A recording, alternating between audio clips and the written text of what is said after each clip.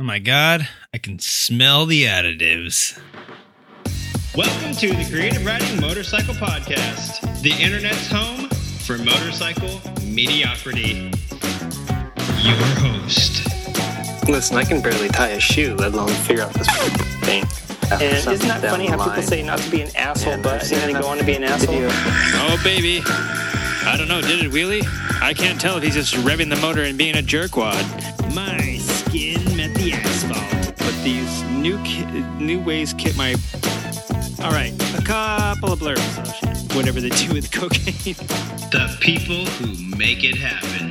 The first bike I ever bought was originally hanging from the rafters in his garage. It's a cafe racer with alloy Manx racing tank and clip-ons and all that jazz. And the thing's beautiful. I just love the way the Norton sounds. The Soma actually was purchased by the Barber Vintage Motorsports Museum. Right. So that's where she lives now. Nice.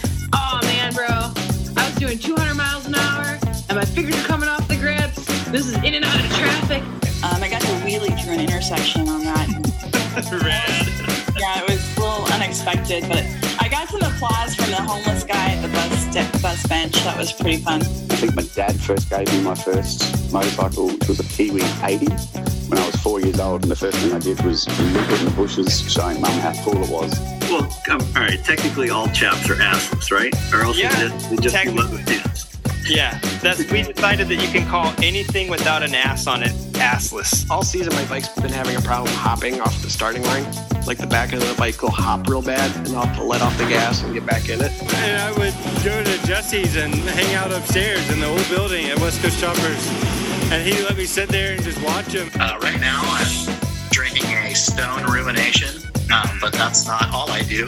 Earlier today, I was I was working on a BMW R90. Hooey, let's get started. Hey, Grandma. Hey, Grandpa. Welcome back to episode 60 of Creative Riding Motorcycle Podcast. A few things to talk about today. First and foremost, I think we all saw it this week. Eric Buell Racing, EBR, closing its doors again. I'd like to thank Chris Singsheim for throwing that across my desk, and we're probably going to talk about that. Plus, we're going to talk about, are you a better rider than a racer? We're going to do a little bit of Craigslist ad reading, which I never do. And then we're going to talk babies. What do babies have to do with bikes? We'll figure that out. Let's get into the show. Before a bath or after a meal, I love when they dance and how they feel. You know it, I know it, everybody knows it. Eric Buell Racing shutting down once again. A lot of speculation about what's going on there. Listener of the show, Eric R., a fanatical Buell critic, had zero doubt that this would happen again. Other people totally bummed. And I want to talk about why we should be bummed. Working in the motorcycle industry, working in the automotive industry, I'm privy to some information which I'm not allowed to disclose. It's totally private, and I can't tell you about it. But what I can tell you is that right now, we should be more interested in American sport bike makers, or sport bike makers in general. We should be concerned about the motorcycle industry in general. And I've heard on other shows, so I guess this isn't private, but I've heard a couple other podcasts and radio shows talk about some reports that came out. Millennials are not buying motorcycles. Millennials are investing in other sorts of things, which, I mean, I guess they're getting their pleasure from I don't know, something that's a little safer, something that is a little more socially oriented, even though bikes can be extremely social. But at any rate, yeah, so ridership, I guess, is going down in younger demographics and younger market segments. And that is troubling both to the industry and to the legacy of riders, I guess. I know if I were a cowboy, I wouldn't understand it if somebody came from the future and told me, listen, man, people don't need horses. People don't ride horses anymore. Horses are like a novelty. They can pretty much go extinct and it's not going to hurt anything. And, your lifestyle is gone. We don't use them for anything anymore, let alone cow ranching. But they're an unnecessary creature, to be honest. I don't think horses provide food for any other species. And I don't think horses, help the environment or whatever. You know what I mean? If anything, they're like cows where they're farting and making methane and whatnot. They're entertainment at this point, and it's a fact that they were once wild and beautiful, and they still are, but we just don't need them, and they have declined in the quantity, or I guess the quantity at which we have them. And this is what's going to happen to motorcycles, really. And motorcycles aren't going to be the two-wheeled things that we know now. They're going to, basically be rolling iPads and iPhones, I believe. And I think the Vision Next 100 is a good indicator of that. And I think that the trend in the market right now is a good indicator of that. If bike sales really are down, and some of the numbers that you can find out there on the internet that anybody can find that's not private will show you that year over year, the industry has been taking some hits. Obviously, people are focusing, Harley Davidson, we talked about them for like the last 25 episodes, kind of sliding. They were laying a lot of people off. They laid off 200 people, and Polaris had laid off 10 people. And now, with Victory closing, I'm not 100% sure how many people Polaris are going to be laying off, but even with outsourcing, Triumph outsourcing a lot of stuff to Thailand, BMW outsourcing stuff to India, they're not necessarily cutting jobs, but they're not creating jobs, and their markets, I guess globally they are. But I guess what I'm saying is that people are having to make stuff cheaper. People are having to outsource this stuff, and you think of all these jobs lost, and you think of all these opportunities lost, and they're trying to get bigger profits, yada yada yada. Well, the thing is that you can't. We don't want the prices of bikes to necessarily keep going up. I mean, inflation is like a normal thing, and it's a necessary thing, but if less people are buying them, if only one person out there wanted a t-shirt, how much do you think that t-shirt maker would do to cut his prices to make it affordable? Or, he's not going to sell one t-shirt for $500. I think Ed Hardy tried that back in like the 2000s, and I don't know if he succeeded or not, but my point is that we, as consumers and riders, we want our bikes to get cheaper. We hate that they're creeping up to the price of a freaking, SUV. If you want, do I want my Escalade or do I want my, Bagger? And even, Sporties and stuff like that are staying low, but I don't know if they're staying artificially low. And a lot of the parts aren't even made in the USA. Bolts, stamped metal, some stuff that you're like, it doesn't matter. But the point being is that all of this stuff kind of adds together when we make a big ball of yarn or like an onion here, and when we start to unpeel it, the fact that ridership is down and the interest of young people in motorcycling is down, or like all these studies that say millennials are, not interested in them. I don't know how many of you started riding when you were in your 20s. Maybe you waited a little longer. And if you were a diehard rider, your family was a motorcycle family, maybe you were in it, and maybe that's kind of how it's always been. And when we all had more disposable income, we were all just going crazy on the bikes. And I know that's how it was right before the housing market collapsed in 2008. Everybody, bike sales were just ramping up at this extraordinary rate. And as at my work, I saw it, and in the industry, everyone was so happy, and all these new things were slated, all this great new technology and new bikes, and a lot of companies trying to break into the market because there was opportunity. And now, I'm not going to say it's due to the housing market crash, but you do have to look at the long-term effects of that and how it affects the economy, and then how it has affected production of motorcycles.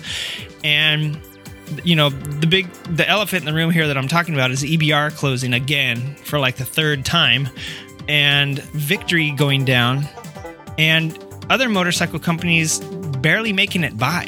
You know what I mean? And you think that they have lots of sales numbers, lots of unit sales, they're doing great, but look at the overhead. And then we wonder why, how are we going to make American motorcycles and pay American workers what the unions are going to demand and what the prices, the consumer still wants. How are we going to meet those two, make that X cross and put our pin right there at the middle, and not have it like skewed off too far to one side without outsourcing and without, there's only one way to keep prices down, and that's to pay people less to make it as, inflation goes up and all this crazy stuff that you don't ever want to think about while you're out there riding. I mean, hell, you just right now listening to this, it may just make you want to like stick your fingers in your ear, stick a helmet on your head, and go hit the hills. Unfortunately, for those of you that are in the snow or in the very, very, very cold weather, you can't do that. So you're going to have to listen to this. But it's just sad that EBR is closing. And I've said it before, if you really do want an American motorcycle, you're going to have to look towards something like Modus, Boss Haas, all these crazy one-off custom chopper factories, the Magpul Ronins and Arch, I don't know if I just mentioned Arch, but, you're going to have to start buying bikes for like $50,000, $70,000. I don't know how half the Harleys are keeping their costs down to the $30,000s. And I partially know, Harley is one of those things where most of their sales, how many shirts do you think Harley sells versus bikes? I think that's what we need to look at and we need to focus on, is going back to the whole millennials and ridership being down. If we're not going to have as many riders, we need to be pumping up like a brand recognition or a lifestyle recognition. And of course, we're going to get some hipsters, we're going to get some passers through. But for us, the core motorcyclists that love riding and that will continue to buy old bikes, point our hats toward the new bikes coming out. We want to try everything. We wish, that core motorcycle market is something that it's so crazy that we exist and we kind of like hurt each other in some ways. There's always going to be brand loyalty here and there, but in the end, it is kind of a no-brainer that Victory had to close if they were going to keep Indian. And there was not a lot of, I think the speculation that they grabbed onto Indian and they always knew they were going to close Victory is a bunch of BS, because basically Victory started way before Indian. Indian's gone through several owners, in and out of the market over their existence since 1901. And Harley Davidson, for some reason, they didn't. Harley dropped Buell when Buell became, a less profitable thing. And Harley was going through its troubles. They had their own troubles in the 80s. And I don't know. It's just one of these things where we're not thinking right now. We're just like, you think about what's happening right now and kind of forget about what has happened in the past, right? So I don't know. I'm sad that Eric Buell is closing. And I'm sad that Victory had to close. But on the same hand, on the backside of that same hand, I guess, is the fact that there's no way to get around this. People come, people go. It's the way the free markets work. Hopefully, in the next few years, the economy can, support that. But the economy isn't what's going to save the motorcycle market. The economy is what, we look to when we're trying to see what short-term changes are going to happen in the motorcycle market. What needs to change is we need to get millennials into riding. We need to get, if you love sport bikes, you need to get people on sport bikes. And I know people love to cruise. I have a coworker and he used to have nothing but sportier bikes. Now he's on a Harley as well. And I think that's part of what's happening, is that not that millennials, well, on one hand, we have millennials not getting into it, and maybe they're waiting a little bit longer to get into it. You know what I mean? Now that they're probably focusing on maybe school, developing apps, changing the world, all this great stuff. And it really is becoming a side, unfortunately, not a mode of transportation, but like a leisure activity here in the States. And that's, the United States will never carry the motorcycle industry, in my opinion, as a whole through the generations. It'll be the rest of the world that actually relies on it for transportation. So here we kind of just tend to focus on what's happening here. The millennials, this, blah, blah, blah, the industry, this, Harley Victory, this, blah, blah, blah, blah. But in the big picture, worldwide, I don't know what millennials are doing. You know what I mean? So most of this is USA based, and the ridership numbers have dropped here.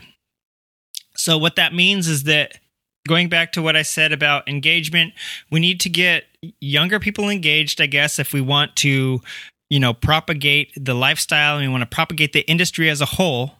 On the other hand, as an industry, we need to look at what the heck is going on. Why are these companies closing? Why is Buell closing? Is it because he really builds crummy bikes? Is it because nobody wants these bikes? Is it because, I don't think that's the problem. And Eric Buell, in an article, in an interview, has shopped this thing around. Is it because of who's in charge? I have no idea. Was it smart to let a liquid asset partner take it over?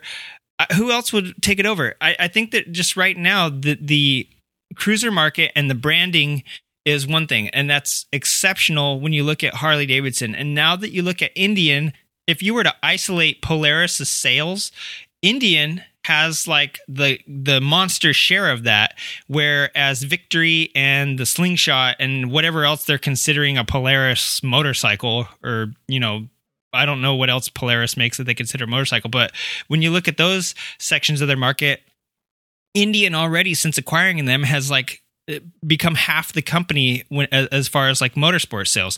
So, and that's not counting UTVs and ATVs and anything else that Polaris owns. I mean, that's just considering their what's branded as a motorcycle, which now they're breaking off, Drop Victory, and they're focusing on Slingshot. It's funny that those things have had enough of an impact. So either you got to do branding, because obviously people aren't buying more Indians because Polaris took them over. So going back to the Buell thing, I don't think it's who owned it. Liquid Asset Partners could have been doing a great job, and you could say that you saw the writing on the wall because a liquidation company owned it, but I don't think that's true. And you read the articles about why it's happening, and it's just, dealers they're having a hard time getting into a dealership. And when you're a motorcycle manufacturer that doesn't have your own dealer network, it's super hard. And even if you're existing, go ask somebody that tried to bring, KTMs when they first came over. How hard was it to start a KTM not a dealership, but get into a dealership? KTM had to start their own little boutique dealerships. And I knew somebody that has been riding KTM since they were pretty much just dirt bikes.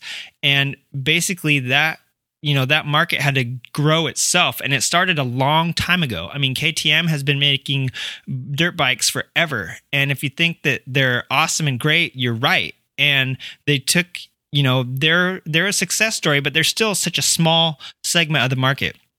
And Harley Davidson and Indian coming on, Indian is also much less than Harley Davidson, but the fact that they were taken over by Polaris, and all of a sudden they're more than half of Polaris's motorcycle sales, tells you that it's not necessarily millennials, it's not the economy, it's branding. It is dealer networks, and more importantly, it's us, the people that want to ride this stuff. So I implore you, if you love sport bikes, get into sport bikes. If you're older, it's easy to see why sport bike sales are dropping and why cruiser sales are growing. And it's because, going back to the millennial thing, the millennials aren't getting into it. But older guys also don't like to ride hunched over. Older guys that were into sporty bikes a few years ago are finding it more comfortable to get into like a riding lazy chair, an easy boy, let's call it that. So I don't do any copyright or trademark infringement, but you know what I'm saying? It's very, you could see why it's important to engage younger people, to get branding out there, because Harley Davidson, I can tell you, they're not the company that they are because of the unit sales. They're the company that they are because of shirt sales and licensing deals and everything else that goes along with the brand identity. That's how you get a company that's successful. That, rider programs, engagement, all this stuff. So in light of the two American companies that have bitten the dust and eaten a turd recently, I would like you to go out there, and for all you guys looking into sport bikes, there's been quite a few people on the show that have told me that they're looking into buying sport bikes. That's great. That's great. All you cruiser guys that are young still, think about it. Think about getting back into a standard or something that, doesn't keep the wind off you and warm your legs up. Think about getting back to your Spartan roots and getting rough and tumble and going fast again. You don't have to do 80 miles an hour in sixth gear. You can do 80 miles an hour in second gear and have a lot of fun, and then do 180 miles an hour in sixth gear. Not to promote irresponsible riding. I'm just saying, there's a lot of fun to still be had. I know you probably, we like our cruisers, and younger people are getting into Triumphs and Harleys and stuff that are a little bit bigger bikes and not necessarily sporty, more standard and stuff. But I'm just telling you, the market, the economy, and millennials, you could throw your scapegoats under the bus all you want. It's us. It's our industry as a whole. And the fact that it's how I make my living and get my bread and butter, it worries me. All right. This 20-minute rant is done. Let's move on to the first subject of the show. So there you are, late at night, watching a road racing video of your favorite motorcycle road racer. And by road racer, I don't mean guy that races on the road. I mean guy who races on the track. Don't ask me why they call it road racing. Simulated road racing. At any rate, getting me off track here. You see him dragging his head on the ground. You see him scraping his knee puck. You think that's awesome. I could never do that, you say. I could never ride like one of those guys. Is that true? Is that true? I'm here to tell you that you're probably better than a road racer. Whoa, what? Back up the recording? What did he just say? I'm better than a road racer? Yeah, I think you are better than a road racer, and I think you know why. I'm going to break down road racers for you. I'm going to break down these chumps that kick ladies when they're riding through the pits, that kick each other off of their bikes, that live in these crazy houses. Well, and the guys that are club racers and really nice dudes in your local area. But let's break down some racing stats for you. I know a lot of club racers, and I know a lot of professional road racers that don't actually ride motorcycles. What could I possibly be talking about, you're asking yourself? They don't ride? Like, that makes zero sense. I literally just watched them cut a couple of hot laps, you stupid idiot. Yes, while I may be a stupid idiot, I mean they don't ride. They're racers. They're not riders, okay? Let's differentiate here. A rider is someone that goes out at every chance they can get, rides their motorcycle. And while some racers might do that on the track or on a very safe riding facility, not a whole heck of a lot of them are pulling that type of stuff off on the actual streets. And that's where you come in, my friend. That's where you are a better rider than a racer. Now, of course, there's got to be some sort of caveat, and that caveat is that you're not necessarily a better rider within a certain specific set of parameters, meaning you'll never be able to dodge another bike at 200 miles an hour, and even some racers can't do that. And you're never going to be able to tip your head in and turn, especially on that Harley. You won't be able to grind your helmet on the ground. But you get what I'm saying. We all get that. I know, I'm sorry to tell you that you're not the next Jorge Lorenzo. And if you hate Jorge Lorenzo, then you're still not the next Jorge Lorenzo. But, you know, when it comes to street riding, there are very few racers that actually ride. And case in point, Valentino Rossi, a couple of the guys I can't even think of, get these cool, they win some motorcycles, or somebody builds them this crazy cool motorcycle, and the sponsor Yamaha, let's give Rossi a freaking V-Star, or like a giant Royal Star Venture or something like that as a promotion, yada yada. That's what it is. It's promotion. You think he's actually going to go cruising around when he's got his Lambo in the garage or his Ferrari, that he's going to go cruise around on some big Yamaha cruiser, potentially fall over and break his leg worse than he did a couple of years ago at, I forget the track that he broke his leg, but, you get what I'm saying. Who's going to actually ride out on the street? There's cars out there. That could be dangerous, riding amongst cars. That could just threaten the potential of my racing career, riding amongst all these cars. What do you think? I am crazy? That's why, my friend, you listening right now, whoever you are a better rider than Valentino Rossi. You are a better rider than Marc Marquez. That guy won't even, has done motocross, but, and if you saw the videos of him taking his bike up a snow hill, that is, very, very low risk. I mean, you could have the bike fall over on you, but you're on snow. So he said ice, but come on, it's snow. At any rate, he recently said after his flat track victory at the Super Prestigio why he couldn't pursue a flat track career is because you've got obligations, you've got contracts, and even road racers that are doing it on a club level, why aren't they going to ride? Well, because they've learned that you go out to a track, there's no left-turning minivans, there are no, objects to fall off on and hit. It's a great place to practice. It's a super great place to practice and get some new cool skills, learn some new stuff that you can do and not thrash your bike, although it's wise to have a track bike. You can learn trail braking, you can learn, how to back it in without paying for the street consequence of learning to back it in. So yeah, there's a lot of different things you can learn at a track. I'm not saying that they are not valuable. All I'm saying is that you riding on the street, you are doing something that a lot of actual racers, professional racers in particular, are not doing. And it's because it's dangerous. And who even knows if they know the laws? Some of these guys don't even drive.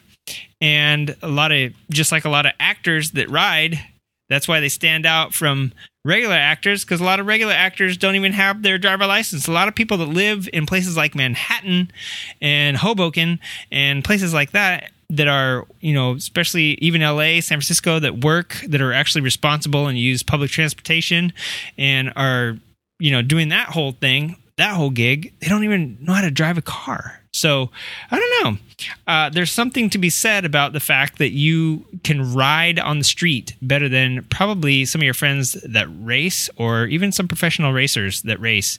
And that speaks volumes to me. And so that's why, even if I've never done an actual track day on a bike, but even if I did, I wouldn't quit riding. And I know that racing can be totally fun, and I'm grateful for all the opportunities and friends that I have that do that sort of thing. But even some of my friends have gone to racing and not stepped back into riding for whatever reason. And some people, when I had Scotty Jones on the show from Noise Cycles, he even said, I forget if I picked it up in the interview, but he said he doesn't have a bike right now. He has just race bikes. He doesn't have a daily rider. I'm going to guess that some of your favorite personalities from the old chopper shows and everything probably rode, I'm going to take this bike out on the road and drive it, especially for the cameras and all the production value. But I bet you, aside from like events, that they probably didn't ride. And that's where a lot of people that I know, and a lot of people that I'm sure that they break that mold, because we ride to get places, we ride for enjoyment, we ride for to get lunch. Some people I know ride 200 miles just to get lunch. Some people I know ride 100 plus miles just to get to work and back, round trip. So I don't know. You talk about somebody that rides 100 miles on the test track and then rides 100 miles during the race, and you start to think, what, aside from this like tiny little thing that they've memorized over and over, it's almost like going to one spot in your favorite canyon and just doing it like for 5 days in a row, and that's the only place you ride. And then you might go to another state and do that same canyon over and over and over 500 times, and that's like you're doing laps, and you never get out there and experience the dangers of traffic, the dangers of other riders. Of course, there's changing weather conditions, but let's be realistic. You're not gonna slide off turn 5 at Assen and go into a tree. You know what I mean? So I don't know. There's just something I was thinking about. Doing an article on all of the electronics and the way riding is changing and the way riding and racing is changing. And I started listening to all these riders talk about the stuff that they do. Some of these guys do race motocross. And if you watched last year, Hayden Gillum, or paid attention to the Cycle World's Man in the Van with a Plan, this guy did race road racing and flat track. JD Beach races road racing and flat track. Nicky Hayden, although he hasn't raced the two at the same time, has raced flat track and went to road racing. I know for a fact that he does sometimes. I follow Roger Hayden on his Instagram, and I see him and Nicky going around parking lots doing flat track stuff. So I know that they do still do this stuff as practice. They are capable motocross riders. They're capable flat trackers, and once in a while you will hear of a guy getting injured in an accident, a road racer getting injured in a motocross accident, but this is for training. You know what I mean? It still doesn't mean that they go out and ride on the street.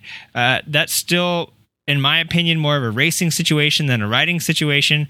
And so, yeah, I just wanted to kind of touch on the fact that although we idolize a lot of people and racers and builders and whatnot, we might actually be better riders. I know probably 90% of the people that listen to this show are better riders than me because it's hard to ride when you're blind. I'm blind, so don't make fun of me. And I'm 1.5 foot tall. And so finding a motorcycle that allows me to ride in my current state, I'll just stop. You're better than me, okay? Hey guys, is all this talking about riding and the market and the world going to hell in a handbasket giving you a migraine? That's exactly how I planned it. Well, I mean, not to be mean or rude or anything, but that is how I planned it. I wanted to open the show with a head-splitting topic because I wanted to talk about our good friends over at goodbyemigraine.org. By good friends, I mean our one friend, Josette, who is not the only friend I have in the world, but when it comes to getting rid of my splitting headaches, she is my best friend. Now, Josette is a holistic migraine coach, a lifelong migraine sufferer, so that you don't have to be. She will guide you through the steps that it takes to rid yourself of these pesky headaches that have been plaguing your life, I'm going to guess, since the beginning of time in memoriam. And, you know, who likes having their life dominated by an internal cranial pain when something as simple as changing your diet or, you know, listening to the advice of a migraine coach can change all that for you. Check it out at goodbyemigraine.org. Tell Josette that Creative Writing sent you, and she'll understand. She needs to get rid of your migraine ASAP.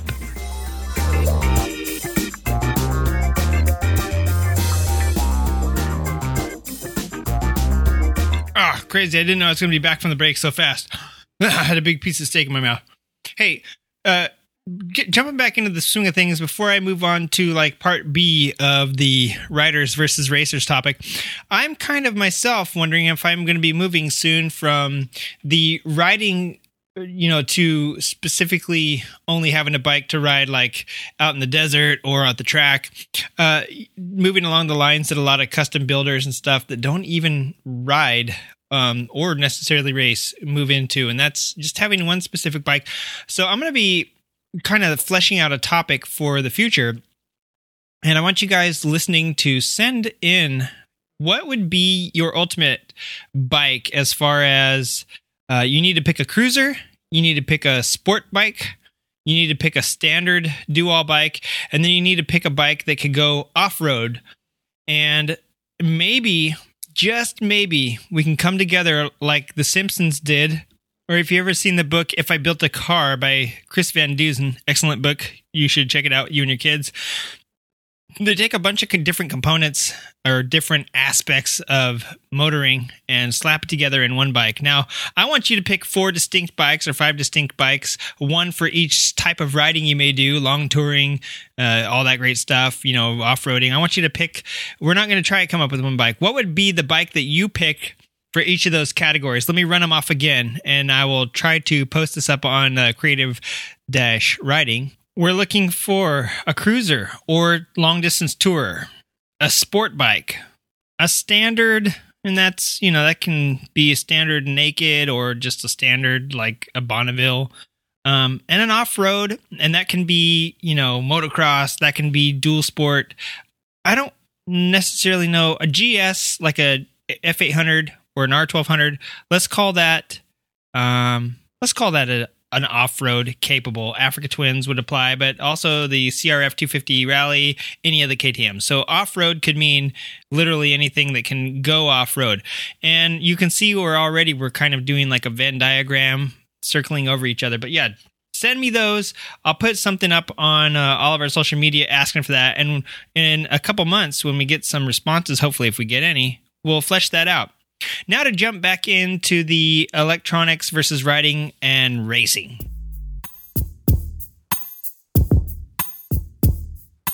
You know, I got them electronics on my mind. Can't quit thinking about how they changed my racing and my riding, baby. So, let's cut this romantic music, dude. Although I do feel like getting romantic with your sensibilities right now. I wish I had you in here in the studio with me to talk to right now. Well, no, not you, but yeah, you. Yeah, you right there. Because I know your bike is much better than mine, and I know that you have ridden newer bikes that I haven't ridden. Well, and I know that you have a newer bike that still is living in the 1980s, so I'm not even going to talk to you because it's brand new. But your bike has all the Wango Tango stuff on it, and I mean, we're talking like Wango Tango top of the line. You paid a lot for this bike, but it's trickling down now onto other bikes.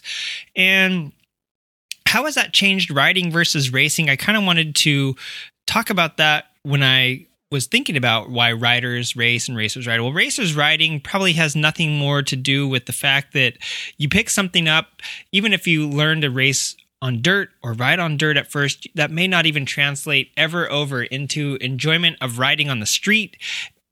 Partially because riding on dirt kind of is like riding on a racetrack where you might encounter a dune buggy if you're out in the desert and stuff. But if you're out trail riding, like, you know, a wild animal, a bicyclist, a person on horseback is probably the only other thing you're going to encounter besides other bikers. And I've seen those terrible videos where people go head on. We're not talking about that. Let's not tangent down that road. We're talking about electronics and the fact that, you know, a lot of people that ride bikes with electronics, that race and that trickles down, that's all great. We need racers to help us develop all that stuff that trickles down.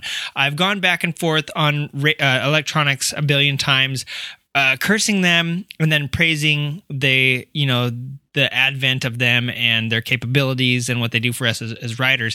However, as riders, I really don't think it affects the way we ride that much. It might affect the way we crash, and it might affect the efficacy with which we perform, but I don't think it changes the way we ride. We're still going to cruise on the freeway. We're still going to, split lanes in states where that's legal or becoming legal. We're still going to carve canyons, and the efficacy that I'm talking about is maybe we do that a little bit safer. We crash less. We're at less risk of crashing, but it doesn't really change the way we ride as much as it affects the way racers have been racing. And we see that with, every generation of racers. I think the older guys get outdated, not necessarily because of their skill and not necessarily because of their age and durability, but partially because of the way that things coming on the market that are now ubiquitous, or that are now I guess the word I'm looking for I can't quite think of, but it means that, it's standard on the bikes now, and people have come into racing that way or into riding that way. And I think I heard about it in MotoGP, and I think I heard about it in other race series where these young kids were coming up and racing like video games, right? The older guys who had adapted, especially like guys that rode like two strokes and stuff like that, had adapted to these like hairy, crazy monsters that will pitch you off if you're not right with your throttle hand. You come correct or you get the eject. You know what I mean? I just made that up, by the way. That's copyrighted now. So back in the day, on a technological level, 2 and 4 strokes weren't that different. They're fundamentally different engines, but technologically they were the same. So guys could adapt riding styles and make the transition over to a 4-stroke. But then you have stuff like, traction control coming on and ABS, race ABS, and all that great stuff that started to shoot out of the more recent years and more recent developments. And what happens is that older guys that used to, or not older guys even, Valentino Rossi per se is one guy, and he's not really even that old, guys that have come from that past era. He did make that transition from 2-stroke to current like 2017 model GP bike, where you have gone from 2-stroke, like fuel injection and stuff like that, and mapping, not even fuel injection, but just like fuel mapping and cam stuff. Like engine stuff was the big developments back in those days, trying to make motors more powerful. You'd up the brakes, I guess, in order to compensate for that. But a lot of stuff that was happening was not bike and rider integrative, you know what I mean? It was like motor. We changed this at the motor, we changed this on the chassis. How they work is how they work, and you got to like figure your way around that and adjust those things. But now the computers take over and the computers kind of adjust things. So we have people coming in, this whole new spate of MotoGP riders, World Superbike, everybody that has come in since the last and leaving generation of racers that comes in and rides more along the lines of like playing a video game. They come in, the electronics do a lot for them. They don't have that muscle memory or the physical memory of getting pitched off a bike or like the bike reacting this way because you do this. And so therefore they just crank it and they lean over and they give it gas and they learn that they can lean a little further and all this great stuff that the older guys have to kind of relearn. So I don't think electronics necessarily changed the way we ride as riders on the road. And so I don't, kind of corresponding with what I was saying earlier about you being a better rider than a lot of road racers. I do think that they offer certain advantages to racers. And obviously, when they learn to race on it and it gets developed and it trickles down to us, it's all great. But for the most part, all these crazy electronics that we hear about, I really don't think makes us better riders. I do think it makes us more less prone to crashing. And I mean, that's always good. I'm not saying that's a bad thing, but I'm just saying that it's not necessarily even, beneficial to us as riders to have all this crazy new technology come in, but to racers, it definitely does make a difference. We even see it on dirt now. There's like launch control coming on for motocross bikes. We saw Marquez at the Super Prestigio fooling around with his handlebar, changing some settings. And even if it was just rudimentary mapping, I mean, we kind of like beat that with a stick during the right after the episode of where the Super Prestigio aired, but all the speculation that comes out about that, but even that sort of stuff, I mean, you see guys racing, guys trying to do it old school by switching up the body, the lines, this and that, and you see another guy reaching down, clicking something on the handlebars, and it makes them more effective. So just to go down this rabbit hole once again, I guess, and to wrap up my thoughts, is that I was just thinking about racers versus riders. The fact that if you are a rider, you probably know more about navigating the streets safely and are a better actual rider than most racers. And most racers won't ride on roads. Valentino took a look at the Isle of Man even and said, nope.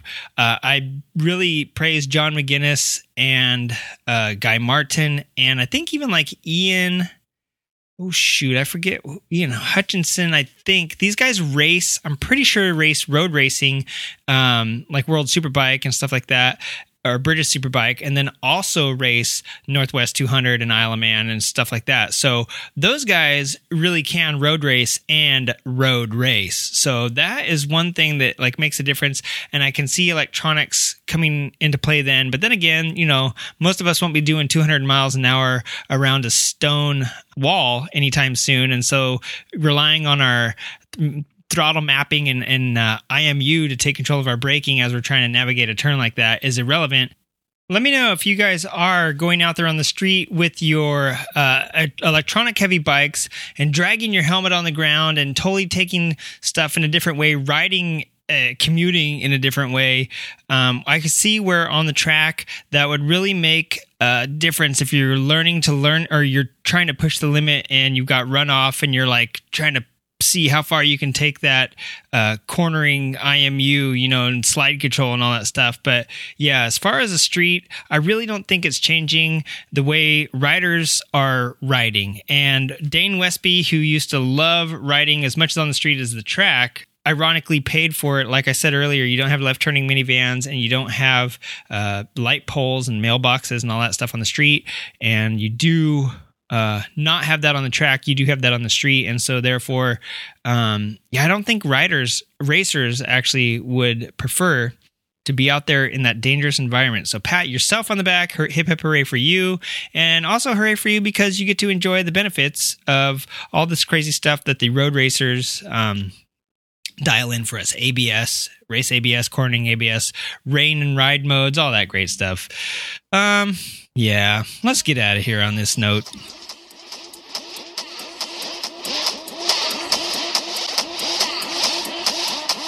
Do the head shake, baby. Okay. Hey, I wanted to get into reading a Craigslist ad, which I never do. I wanted to cover a little bit of listener feedback and talk about some other things before we wrap up the show here. So the Craigslist ad that I want to read isn't your typical Craigslist ad.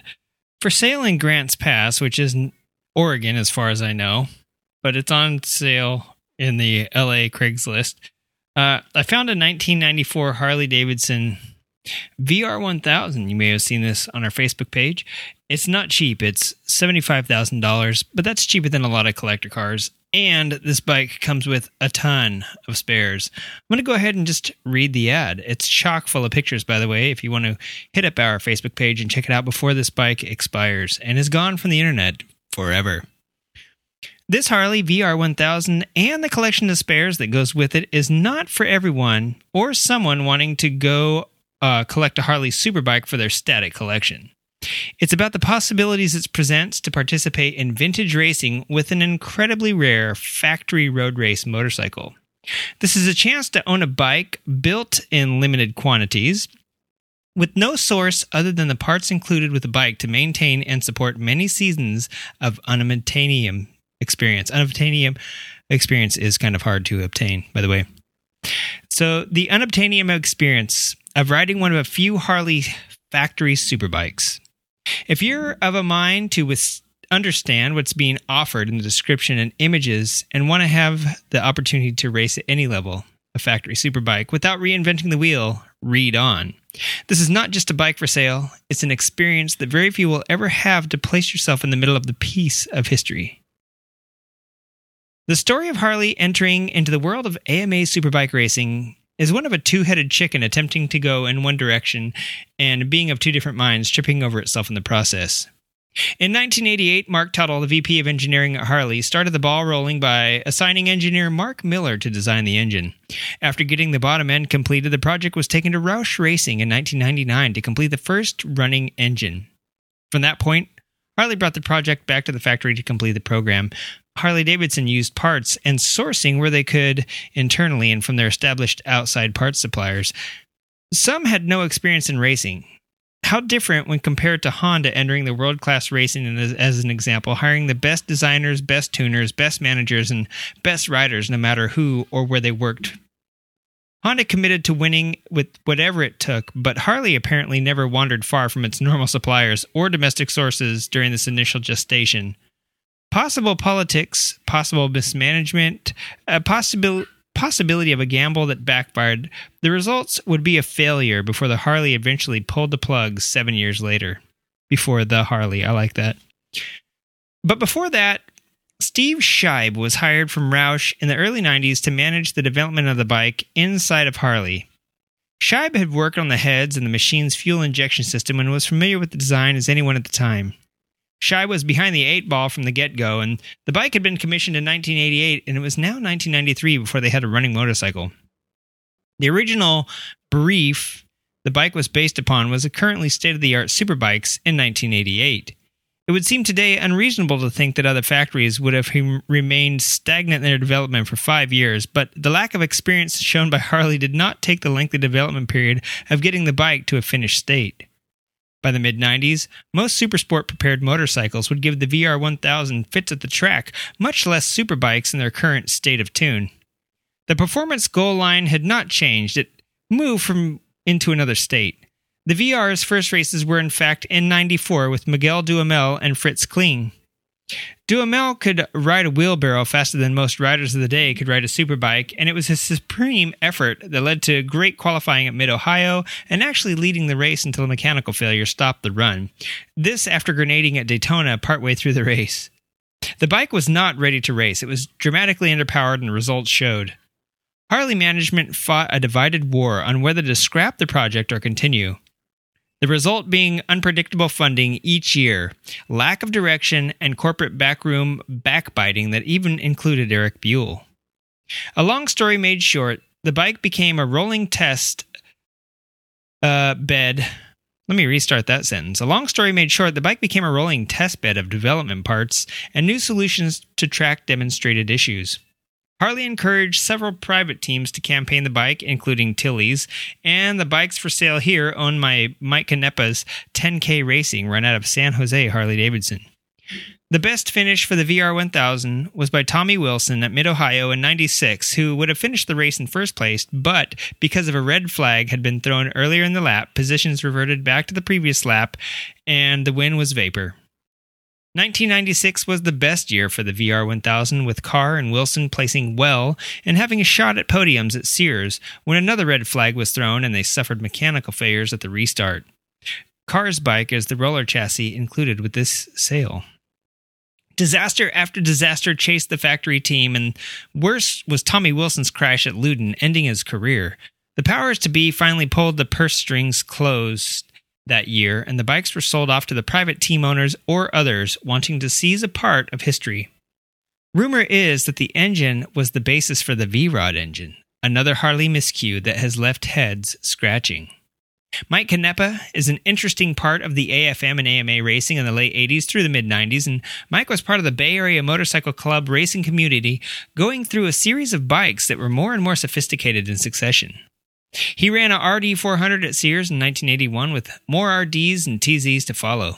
Vintage racing became a hobby, and he won the ARMA 250 Championship and 450 Modified at the Pro-Am Series at Sears in 1985. Canepa was racing vintage motocross during this time, but he blew his I'm going to assume that's knee. He blew his knee out in 95 just after ordering VR1000 number 13 from Harley as a street bike with the intent of racing it. Brian Lefevre rode it at Sears with limited success, and Harley approached him to run the last race of the year at Phoenix with his bike.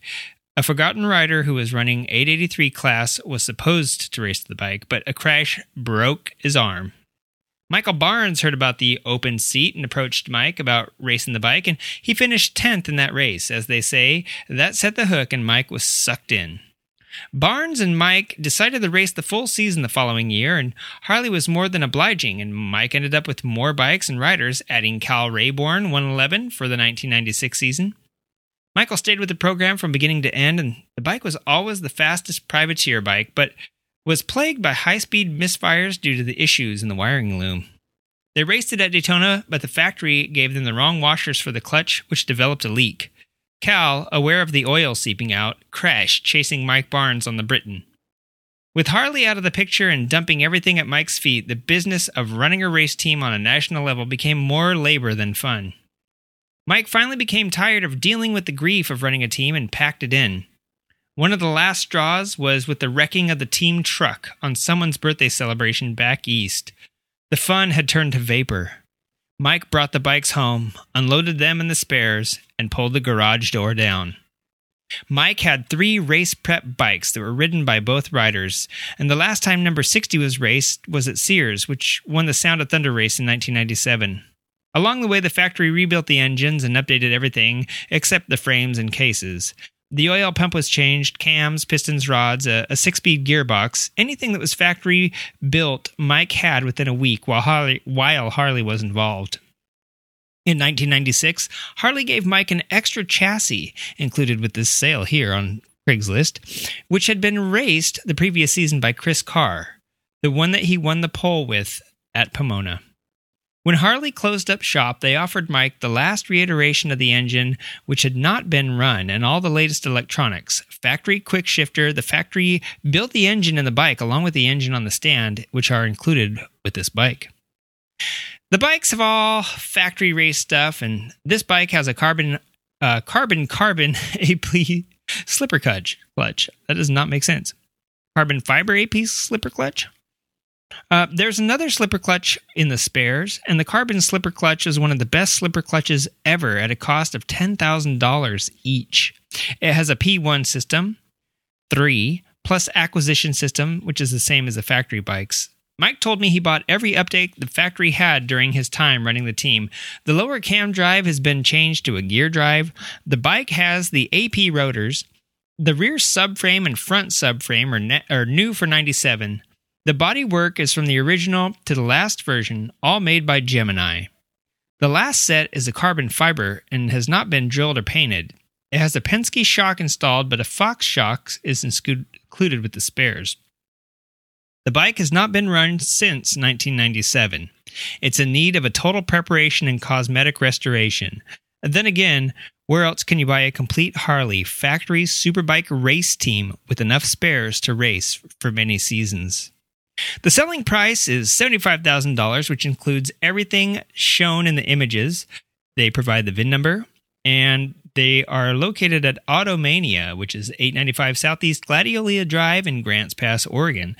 You should check out www.automaniagp.com if you are interested in buying this bike. And I always love a Craigslist ad that is chock full of history, especially when it has to deal with one so close to the topics at hand today, such as Harley-Davidson, Eric Buell, road racing, and the bevy of electronics that are not present on this bike. All right. Hey, while we're on a Harley, I did want to read an email that I received from a listener regarding episode 44, which I know is a while ago, but still want to blast through this real quick because I feel like it's important now. I made a lot of bold statements in episode 44, and I made a statement back then about racing and Harley-Davidson and tariffs, and it seems appropriate now with, you know, what's happening in the motorcycle industry shakeup and the beef tariff shakeup that happened in the last couple weeks. So in that episode, I talked about, you know, the imposed tariffs to keep Jap bikes out of, you know, competing with Harley-Davidson. And I believe they taxed everything over 750. All heavyweight bikes received a tariff, and it was basically protection, like a protectionist move to keep Harley-Davidson on top of the market. Now, we've been talking a little bit throughout this episode of how did Harley stay on top. I guess now we know. So, hey, this is from Max, by the way. Hello, Creative Riding. Just finished enjoying episode 44, and I've listened to them all, but I do have a couple of things I'd like to share. First, having been a motorcycle buying age during the HD tariff years, I remember it had nothing to do with racing. The economy was still lagging from its last tough time, and HD accused all the Japanese manufacturers of dumping their heavyweight bikes on the US market at cost, and that was unfair competition. Since Harley-Davidson made nothing under 750cc, they didn't care if they dumped those bikes here. It was only the bikes that they felt directly hurt their sales, and they wanted the tariffs to be applied to. At that time, everyone had a glut of bikes on their showroom floor, and no one had money for toys. Unfortunately, that's how we treat them there here, but that's another story. And HD only had like 4% of the heavyweight motorcycle market. This was also during the AMF years for Harley-Davidson, and the bikes were awful. They leaked, they broke, they shook apart, they were slow, and they were expensive. By making the import bikes more expensive, it was easier for them to compete. It probably in reality did save them, but improving their product like the Evo motor and the quality control implemented by employees/owners and marketing to other people rather than just the faithful kept the product line alive. And the email goes on. I made a bunch of other stuff about, you know, similar things to what I've been talking to recently about, do we need to go 8,000 miles an hour? I don't care if you go 8,000 miles an hour. I was just saying. I don't want to go down that slippery slope. But thanks, Max, for the input then. I think I thanked you right after that episode. But also, I just want to just say how relevant it still is. I mean, that was like 44 episodes ago, was like 15 or 20 weeks ago. And it's still very relevant today. Like, these issues just keep coming up. You wonder why I keep talking about electronics. You wonder why I keep talking about weird stuff that just, it's just the cycle of life that just keeps happening as riders and as the industry. And as you can see there, the industry and the economy was bad in the 80s and, went bad again in the 90s, went bad again in the aughts. So hold on to your horses, folks. We're in for a crazy ride. Now, a little bit of follow-up regarding my whole spiel on the duds of last week. I got a message from Eric R. saying, "Hey man, I'm listening to your latest podcast regarding Kawasaki. The Z800 was a 806cc and the bike weighed over 500 pounds. It was porky. The Z900 is actually the 948cc based off of the Z1000. It's the same stroke with a reduced bore. The bore being made smaller and the stroke kept the same means the torque characteristic for the given displacement will be more dramatic than it is on the 1043cc motor. Plus, the Z900 weighs in at about 465 pounds. Regarding Yamaha, the FZ8 was a 779cc based on the 998cc engine from the last FZ1, but with a lighter crank and proprietary engine head, and it weighed about 468 pounds. The FZ09 at 847cc will compete with the Z900. It's lighter and will have near the same power, and I found an article that stated that the HP figures for the Z900. So basically, we got a 650 class, Suzuki's got a 750 class, Yamaha has the 847, Kawi will have the 950, Aprilia the Shiver 900, so there's just about no gaps from about 650 to 1077cc, which is the Tuono, for sporting street bikes. And I agree, and if you're willing to consider the CBR 500R, then I guess we can say, there's a 150cc gap, but from 500 up to 1,000, the market for sport bikes is just incredible. Cruisers, not so much. So, Eric R., thank you for that input. Very quickly, I wanted to announce that since listening to the Loud Pipes episode about Victory and their salute and all that great stuff that they've been covering, and they were talking about cheap deals on Victory impulses, I looked up the Indian dealer here in Los Angeles, and there are $20,000 impulses selling for $8,000, and that is a steal, my friend. Like, that is over half off, and that's incredible. And if I had that money right now, I would pull the trigger on that. I actually thought about, I've wanted an impulse. That's like the one bike I think I would have wanted as far as electrics, and man, $8,000 is a screaming deal. That's low enough for me to consider buying one in lieu of an ice bike, even if the range isn't that good, because at least it's not $20,000. So if you're in, they had two on their website. One has already sold. I imagine this other one's going to go pretty fast. So if you're in the market for an electric bike, you live in LA, buy the Impulse, park it at my house. I swear I won't ever ride it except every day, and then we can be best friends. All right. Before this show gets too crazy long, I want to wrap it up. Don't forget to go out to the flat track this weekend at Del Mar. I'm going to be hanging out there with some people. What do you know? And don't forget, if you're in LA, there's also the Triumph of LA Cycle Sports Ride. It starts at La Cienega Boulevard in Inglewood on Saturday, and it goes from 10 to 1. There's going to be trains, trucks, boats, bridges, and bikes. What? They're going to go riding all over LA. So kickstands up at 11. They're going to be exploring the industrial underbelly of the port of Los Angeles. So that ought to be fun, riding around grimy parts of the city. At any rate, yes, let's wrap up the current events, because I want to get to something extremely special. If you listen to the Motorcycle Misfits podcast, you know that Mean Muggin' Mike and Miranda Mary Muffins are going to be having a little baby Muffins soon. And I was divulged this information last year at Born Free, before I'm sure they told a lot of their friends, so I kept my lips shut. Snitches get stitches. And what I wanted to do is, give them some parenting advice, since I have two wild stallions of my own. And ever since that day, people I've talked to, I have always got parenting advice for, during interviews. I say, hey, give me a little parenting advice too on the side, you know what I'm saying? So, Mike and Mary, I'd like to offer you my own parenting advice, but I think first we should ask some professional riders what they think about being a parent, and, how do you get your start as a kid, and how do you give a start as a parent? So let's jump in here to a couple of past guests' experiences with riding, growing up a motorcyclist, and being a parent.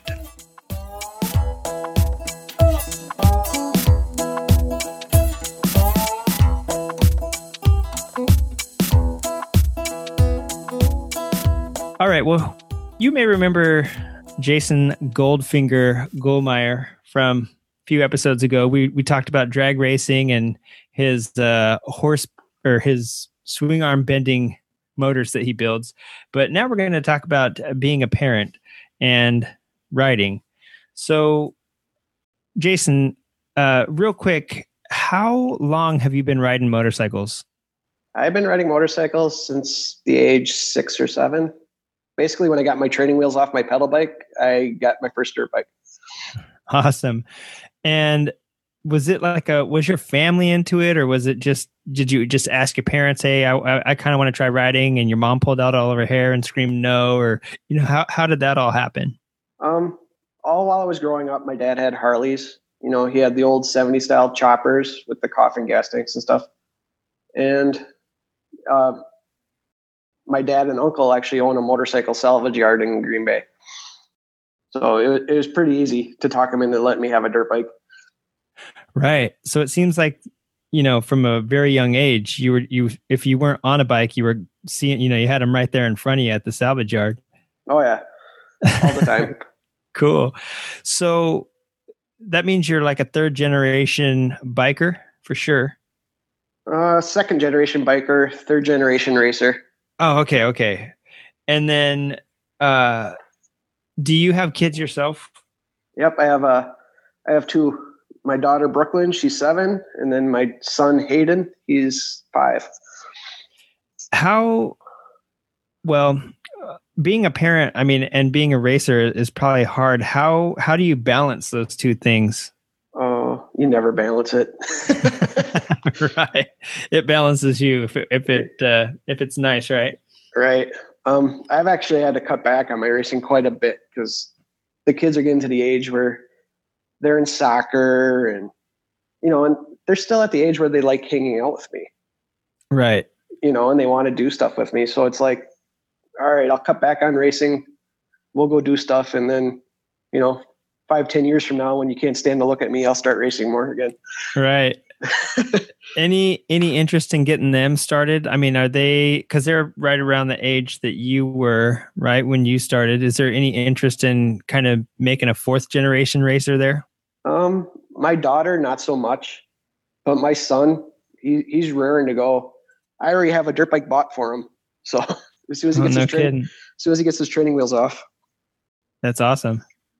And then I don't know how your family was when you were growing up. What did your parents think? Obviously your dad rode, but so it was okay with him, but was your mom, did she freak out or anything like that? Or were they pretty supportive?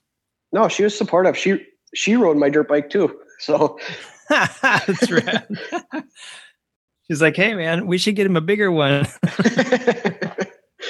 And then, you mentioned having soccer and all that great stuff that comes with being a kid nowadays. How involved are your kids with your racing or even your riding or, being a motorcyclist and wrencher and all this and that as you are with their stuff? Do they show any interest in it, or is it just really kind of 2 separate worlds right now? My daughter in the beginning, she did show a lot of interest, but now she's showing more interest in other things. And, but my son, anytime that I'm out in the garage working on my race bike or working on my street bikes, he's out here working on his little toy motorcycle. He's got like one of those little, those little bikes without the pedals, balance bikes, whatever they're called. Yeah. He's out there working on that, and he's putting stickers on it because he says the stickers make him go faster. And hey man, every sticker adds like 5 horsepower, right? That's right.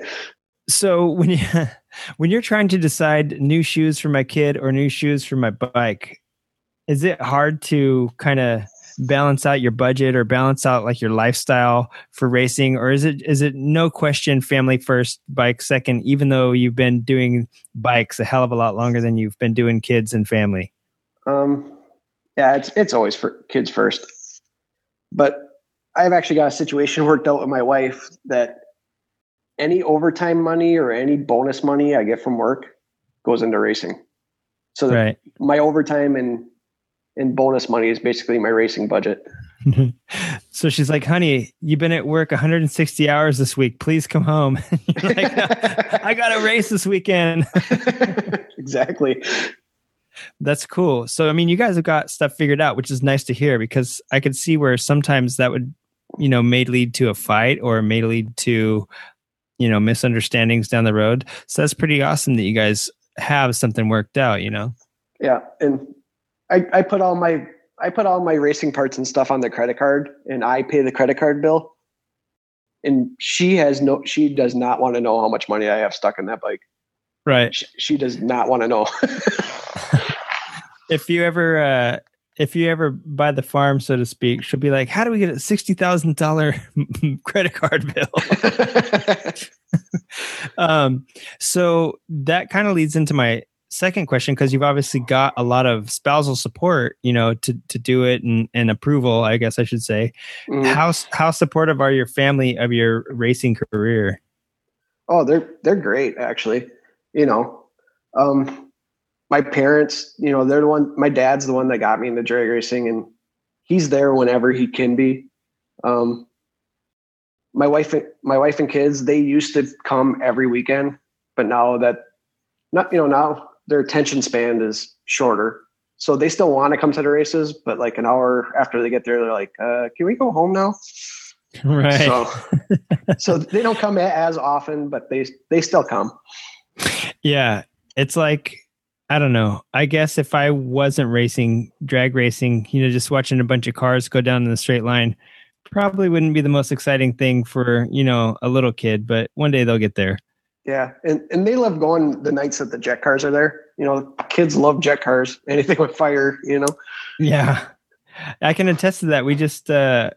I just took my kids last night to a car event, and my son was almost half asleep until the jet car came out, and then all of a sudden wide awake. So yeah, they definitely love fire and smoke and weird sounds. So that's cool. And then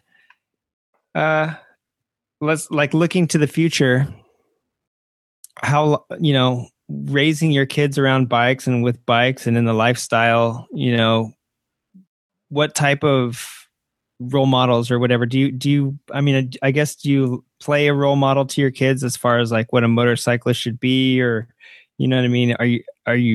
Would you be happy if they got interested in it, or heartbroken if they didn't, or would it be okay with you?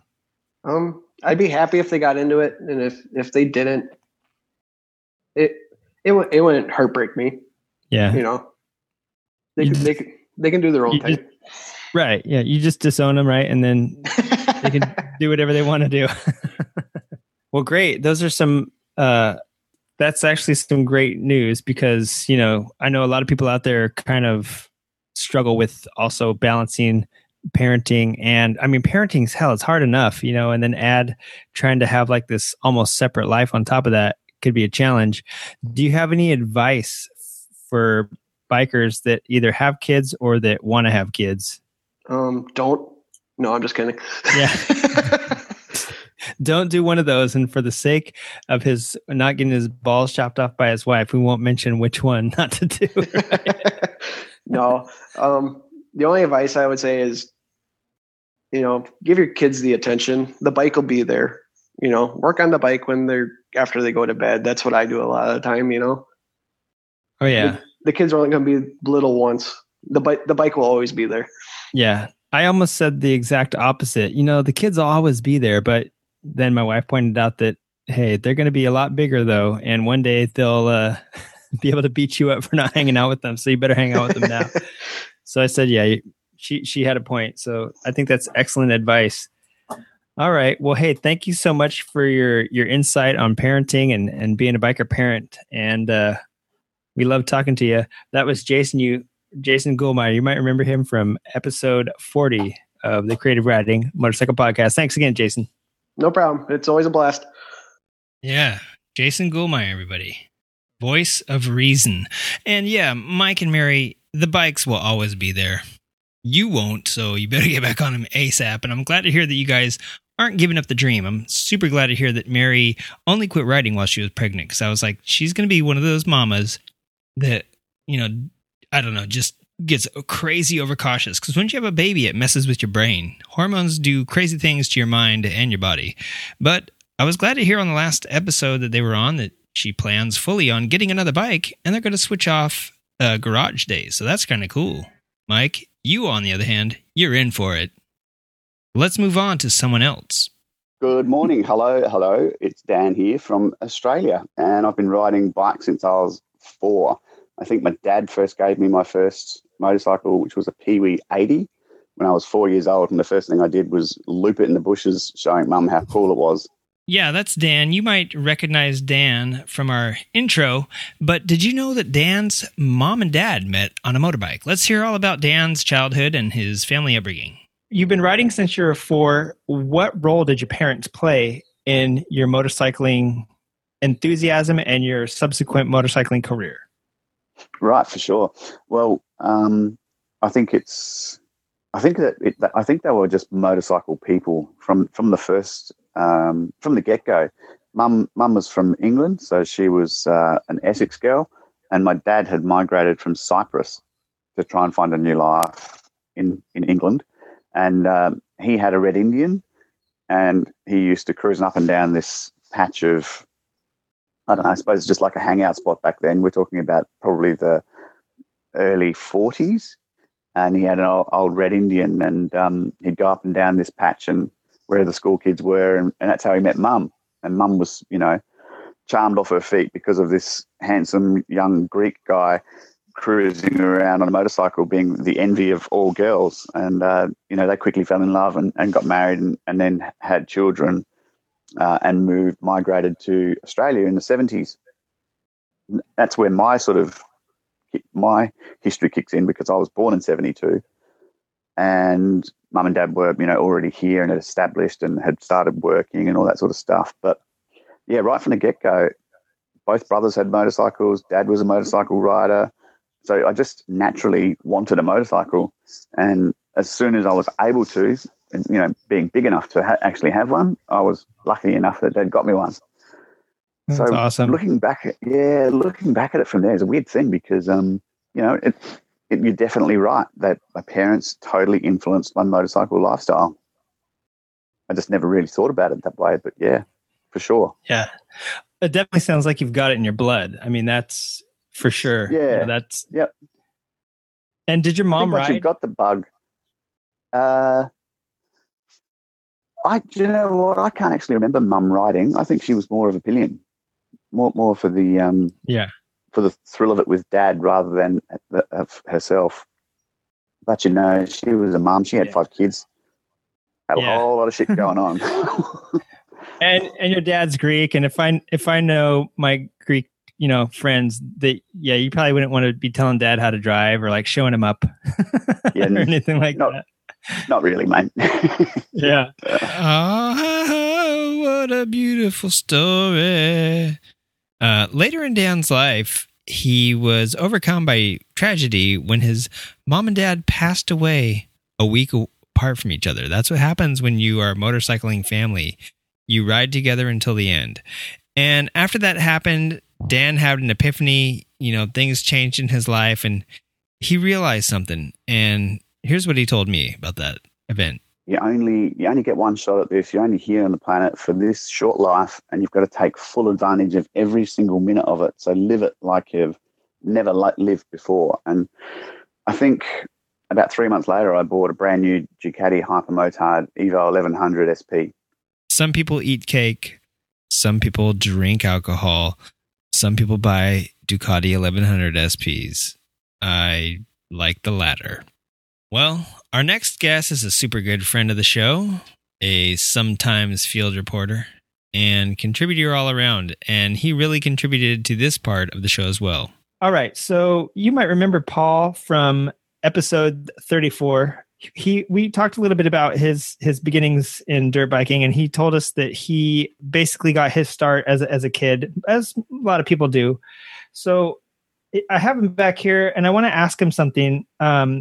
So, Paul, really quickly, when you got into motorbiking, you told us on the show before that what your first bike was, and that you had purchased it yourself. But how did your family react to that? How did your family respond, I guess, to you getting into motorbiking? Were they already into motorbiking? Were they supportive, or was it like a solo venture? Did you have to convince them? Yeah, it was definitely a solo venture. No one in my family was into it at all. It was really just through my friend and his dad that enabled me to do any type of dirt biking when I was a kid. But my family didn't understand it and never did and didn't. I wouldn't say they discouraged it. And when I got around to turning 16 and getting my license, they didn't, sit there and tell me all the horror stories about how I'm going to get smushed on the road and this or that. But they just didn't understand it. And, but to me, it was like a passion. So I just had to do it.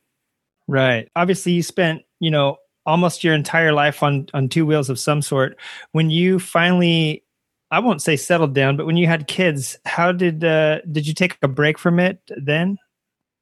No, I know a lot of people do. They get to that point and they say, "Oh, I need to just be more careful and do things that are safe," and I don't want to do that anymore. But I always felt like I had an excuse to ride, my commute, and I just loved it. And I didn't see it as like a dangerous hobby. I just it was just part of my life. And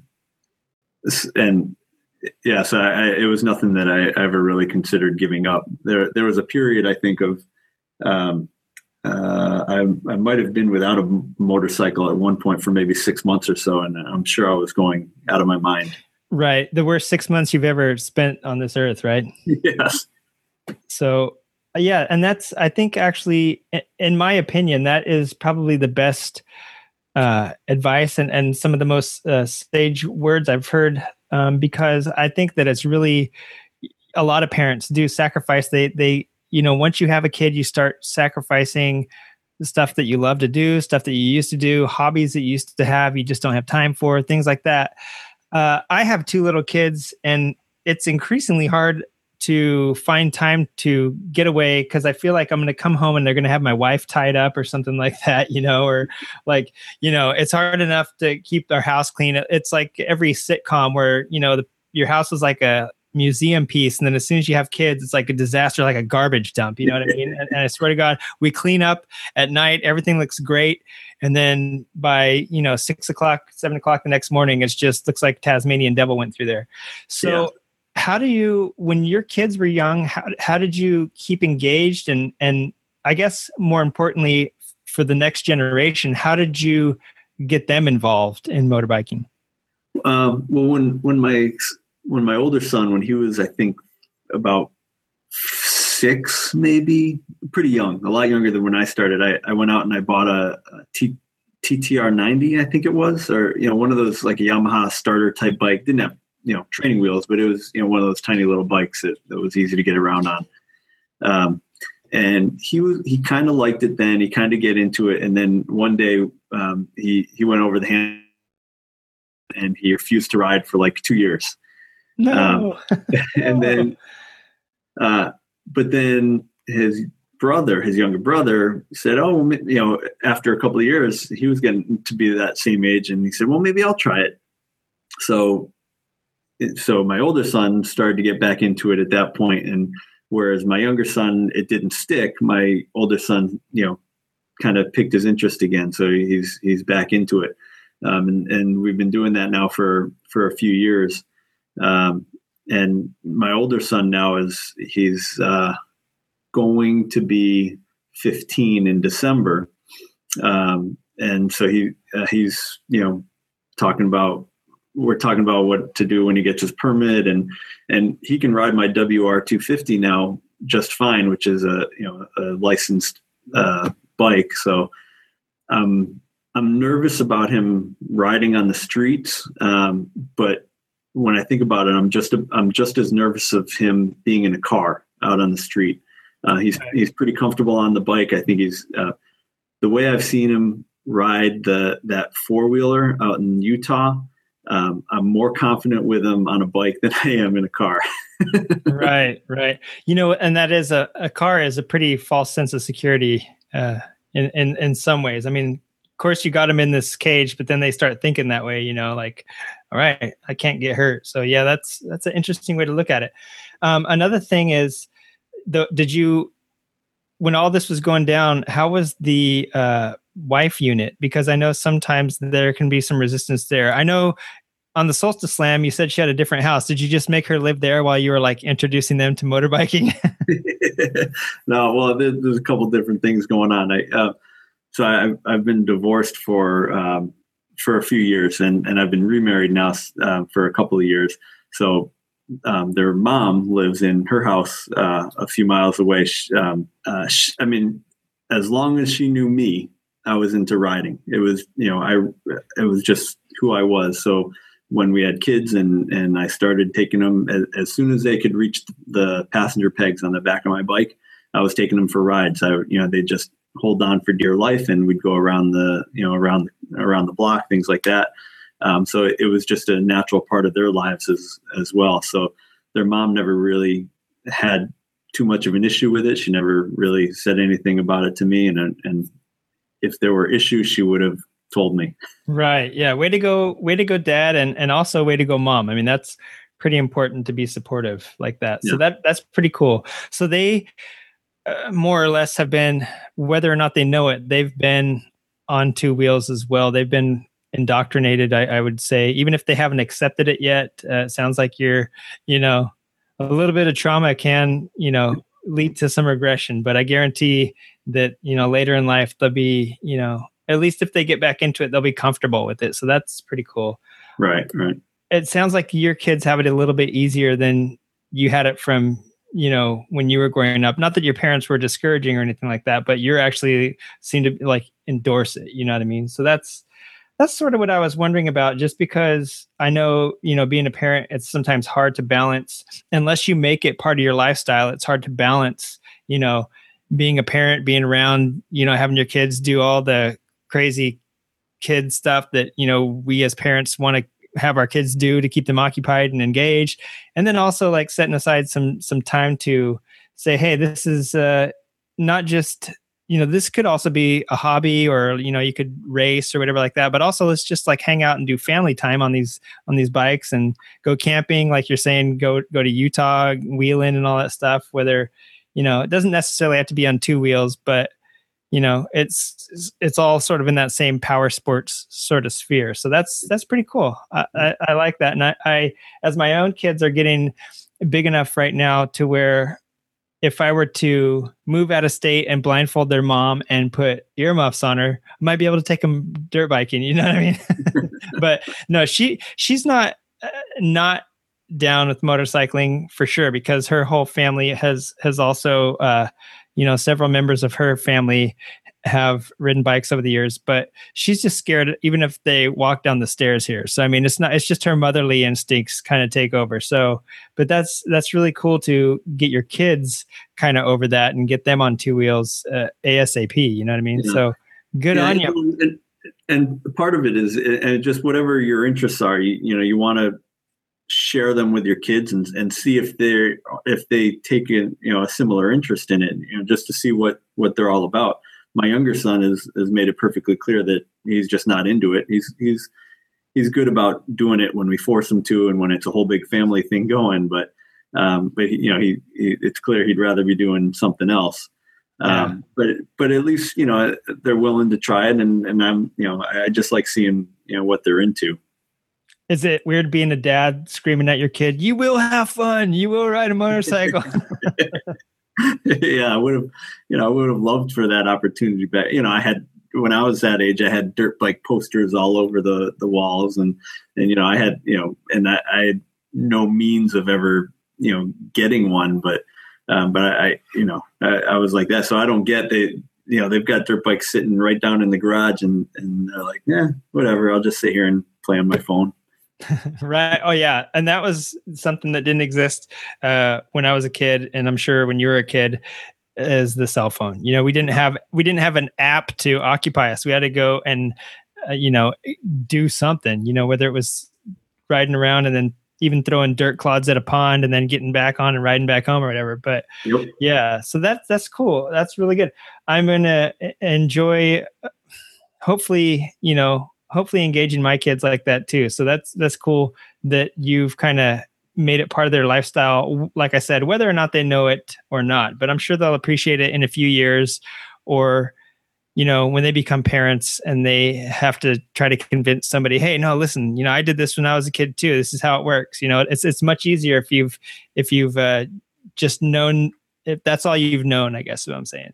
Right. So, all right. Well, thank you, Paul. This interview, by the way, was recorded previously when Paul was back in Budapest. So it is probably like 4:00 in the morning. I see he's putting on his club clothes to go out dancing. So I'm going to let him get out of here. And thank you for contributing to the parent episode. My pleasure. It was right. Happy to do it. All righty. Thank you. We'll talk to you later. All right. Well, hey, that was Paul. And I believe he just returned from Budapest just recently, like maybe today or yesterday. All right. Well, our last guest is somebody who's actually been featured in Rad Dad's blog and has contributed, I think, to multiple resources about being a parent and being a biker and being a builder. Yes, it's Scott Jones from Noise Cycles is the last person, and you may remember some of the parenting highlights from his interview, but if not, here's a recap. How did you get your start in motorcycling? Just basically growing up, my dad was always into motorcycles. He's had me on his bike, with a leather belt strapped around us both, riding since I was 2. So, and my mom, they split up. My mom kind of kept it going. I, spent most of my childhood years with her. And, she would always just take me to dealerships when we passed one. Like, hey, let's go check it out. And I'm like, hog heaven for me. Like, it's all stock motorcycles, but I thought it was the best thing on earth. Just always, always hearing one while we're driving, coming up, and I, get the chills when I was little, just thought it was the best thing ever, Got my first dirt bike in 6th grade, actually, KX80. And I lived out in the country, so it was, we had some land, built a little track behind the house, going through the woods, racing cars through fields and whatnot, pissing off all the farmers. Well, from pissing off farmers as a kid to raising a few kids of his own, let's hear how Scott handles being a family man and a successful bike builder. I have a motorcycle day job also. I went back to that just to, got to look out for my family first and foremost. But yeah, I got to make sure those kids are going down the right road, Yeah, same. I understand that. I would work all night if I could, and it's like that's the guy part of my brain, and then the dad kicks in. It's like I would much rather hang with the kids right now, and they are going to come first in the next few years. So yeah, I could totally respect that. It's actually some ace parenting. Well, I'm not one to follow in that category, but I try my best, and it's fun. It's a lot of work. I'm trying to juggle all these different things, like trying to be a dad, trying to be a husband, trying to have a nice home for them, and also trying to blow minds with motorcycles. Like that's my main. I want to blow minds, and I want them to be and be with me. All right, everybody. Well, that's been our show. I'm not going to go ahead and give my own advice since, I'll probably ruin it for you. At any rate, I hope you've enjoyed the show this week. Sorry for the blather in there in the center. And if you want to get in touch with the show, write us at creativewritingpodcast@gmail.com. Give us a rating in iTunes, also Google Play, and anywhere else that you find this podcast. Go ahead and give us a review or a rating. You can also send emails to creativewritingpodcast@gmail.com. That's all one great, fabulous word. Check us out on Facebook and Twitter at @creative_writer. And, yeah, that's great. Okay. Hope you have a good show. Bye. Creative Writing and its associates would like to apologize to the following: motorcycles, yo mama, yo daddy, Yo, greasy granny. Or if you've ever seen the... but feel free to use it. I'll put it on Creative Commons. What a rabbit. Why do I keep doing that? What the hell? A rough... Who likes it rough? Before you go and pat yourself on the back and award yourself the largest medal available at your local metal store, I have no idea. I'm talking trash right now. At any rate, what's it called? I don't know where they get their information from. I'm going to edit this part out. Who wants to hear me say that? Yes, I do. That's exactly. I mean, the guy that races on the track. How hard it is to be a parent and a biker. Sometimes, you're conflicted and yeah. you want to hang with the family, but you also want to spend thousands of dollars on motorcycles. So right. Exactly.